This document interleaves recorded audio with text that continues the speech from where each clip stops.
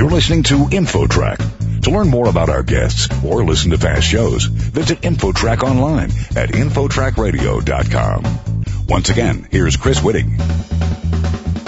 Not so long ago, many Americans had a negative view of marijuana. But in recent times, those views have changed dramatically. What caused so many people to suddenly support the legalization of marijuana? Joining us to discuss this is Amy Adamczyk, professor of sociology and criminal justice at City University of New York.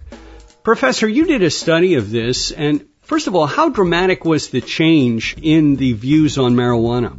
It changed a lot. So in 1988, only about 24% of Americans supported legalization. But by 2018, 66% of U.S. residents offered their approval. So this was a really big change. It's one of the biggest changes that we've experienced, and it's somewhat similar to the change in attitudes towards different racial groups that's occurred since the 1970s. Your study ruled out some obvious possibilities. Can we talk about those first? We were trying to unravel what both contributed to the change and also what maybe didn't matter that much. First off, we looked to see if there were changes between various groups, different age groups, political parties, different religions, people at different levels of education, and then, of course, across different racial and ethnic groups. And we found that while there are differences within these groups, the change was about the same for all of them. So both younger people and older people, Democrats who tend to be more liberal than Republicans on this issue, both groups changed at about the same rate, as did different religions and people at different educational levels and so forth. So we were able to put that aside and say, well, it's probably not about these things. We also looked at use, and that's something I think a lot of people are really interested in, especially with changes in legalization in various states. We wanted to know, are people simply using more? And because they're using more, they have more supportive attitudes about these behaviors? And what we found is that really wasn't the case. People are using more. They're using a little bit more marijuana than they used to. But it's not huge. It's really quite small, as much as we can see at this point. And it wouldn't have been responsible for these drastic changes in public opinion supporting marijuana legalization. So what is the answer? What did you find was a real primary factor or factors in causing this change of attitude? Well, we found that there were really three things that were responsible, and two of these three things had a pretty minimal effect, although they did have an effect. Number one, disaffiliation with religion. Recently, we'll say maybe over the last 10 years, more and more people are disaffiliating with religion. But many times, these are people who were not particularly devout before, so their choice to not affiliate now with a religion isn't as dramatic as it may seem. Nevertheless, people who say they're not religious tend to be more liberal. And so if you have an increase in people saying that they're not religious, then that is a small part of the change, but it's pretty minimal. Second, we looked at changes in the harshness of the criminal justice system. The United States started to put a lot of people away for long periods of time for relatively minor offenses. And this would include like the 3 strikes and you're out laws. There were some other changes going on. At the time, we had relatively high crime rates, if you think about the 1970s and 80s. And so when they decided to enact these laws in the 1990s, our crime rates have gone way down. And what we found is that changing views about the harshness of the criminal justice system did have some impact on how people viewed legalization. But again, it was relatively small. It's there, but it's not extreme. And it's a little tough to unravel what came first. Was it changing views about the harshness of the criminal justice system that affected attitudes about legalization? Or was it changing views about legalization that affected views about the harshness of the criminal justice system? We're talking with Professor Amy Adamczyk of City University of New York, talking about her study of the changing in Americans' views of marijuana use.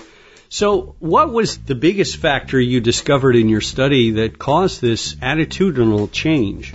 We looked hard to try to figure out what might be going on, and we eventually turned to the media. And we focused in on the New York Times, not because everyone in America reads the New York Times, but simply because it's a very large national newspaper and has a large readership, and we could take it as a case study to better understand changing portrayals of marijuana in the media.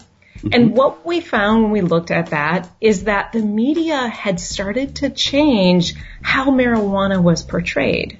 So in the 1980s, marijuana was often discussed as part of other drugs like cocaine and heroin. It was talked about in terms of people getting arrested for selling and all these criminal activities, criminal rings and so forth. And there wasn't that many discussions about the health aspects or the health-related elements that marijuana can address. And so the public had this pretty negative view of marijuana, often because it was coupled with things like heroin and other really problematic drugs. And then what we saw is that over time, the way the media portrayed marijuana began to change. One, it didn't couple marijuana with these other drugs anymore. It would talk about marijuana on its own. And two, when it discussed marijuana, increasingly it didn't do it with this crime frame. It used a health frame. So instead of talking about drug busts where people were put away to prison because they had a bunch of marijuana on them, it increasingly was discussed in terms of being able to relieve chronic pain, and that maybe people should think about marijuana from this alternative perspective, that it might not be nearly as harmful as people thought, and more importantly, for people who were getting older and were struggling with pain-related issues, this might be something that they could use that would be relatively unharmful and that could really help them. And so this is what happened over time. The news media began to change the portrayal. And as that portrayal changed, attitudes changed.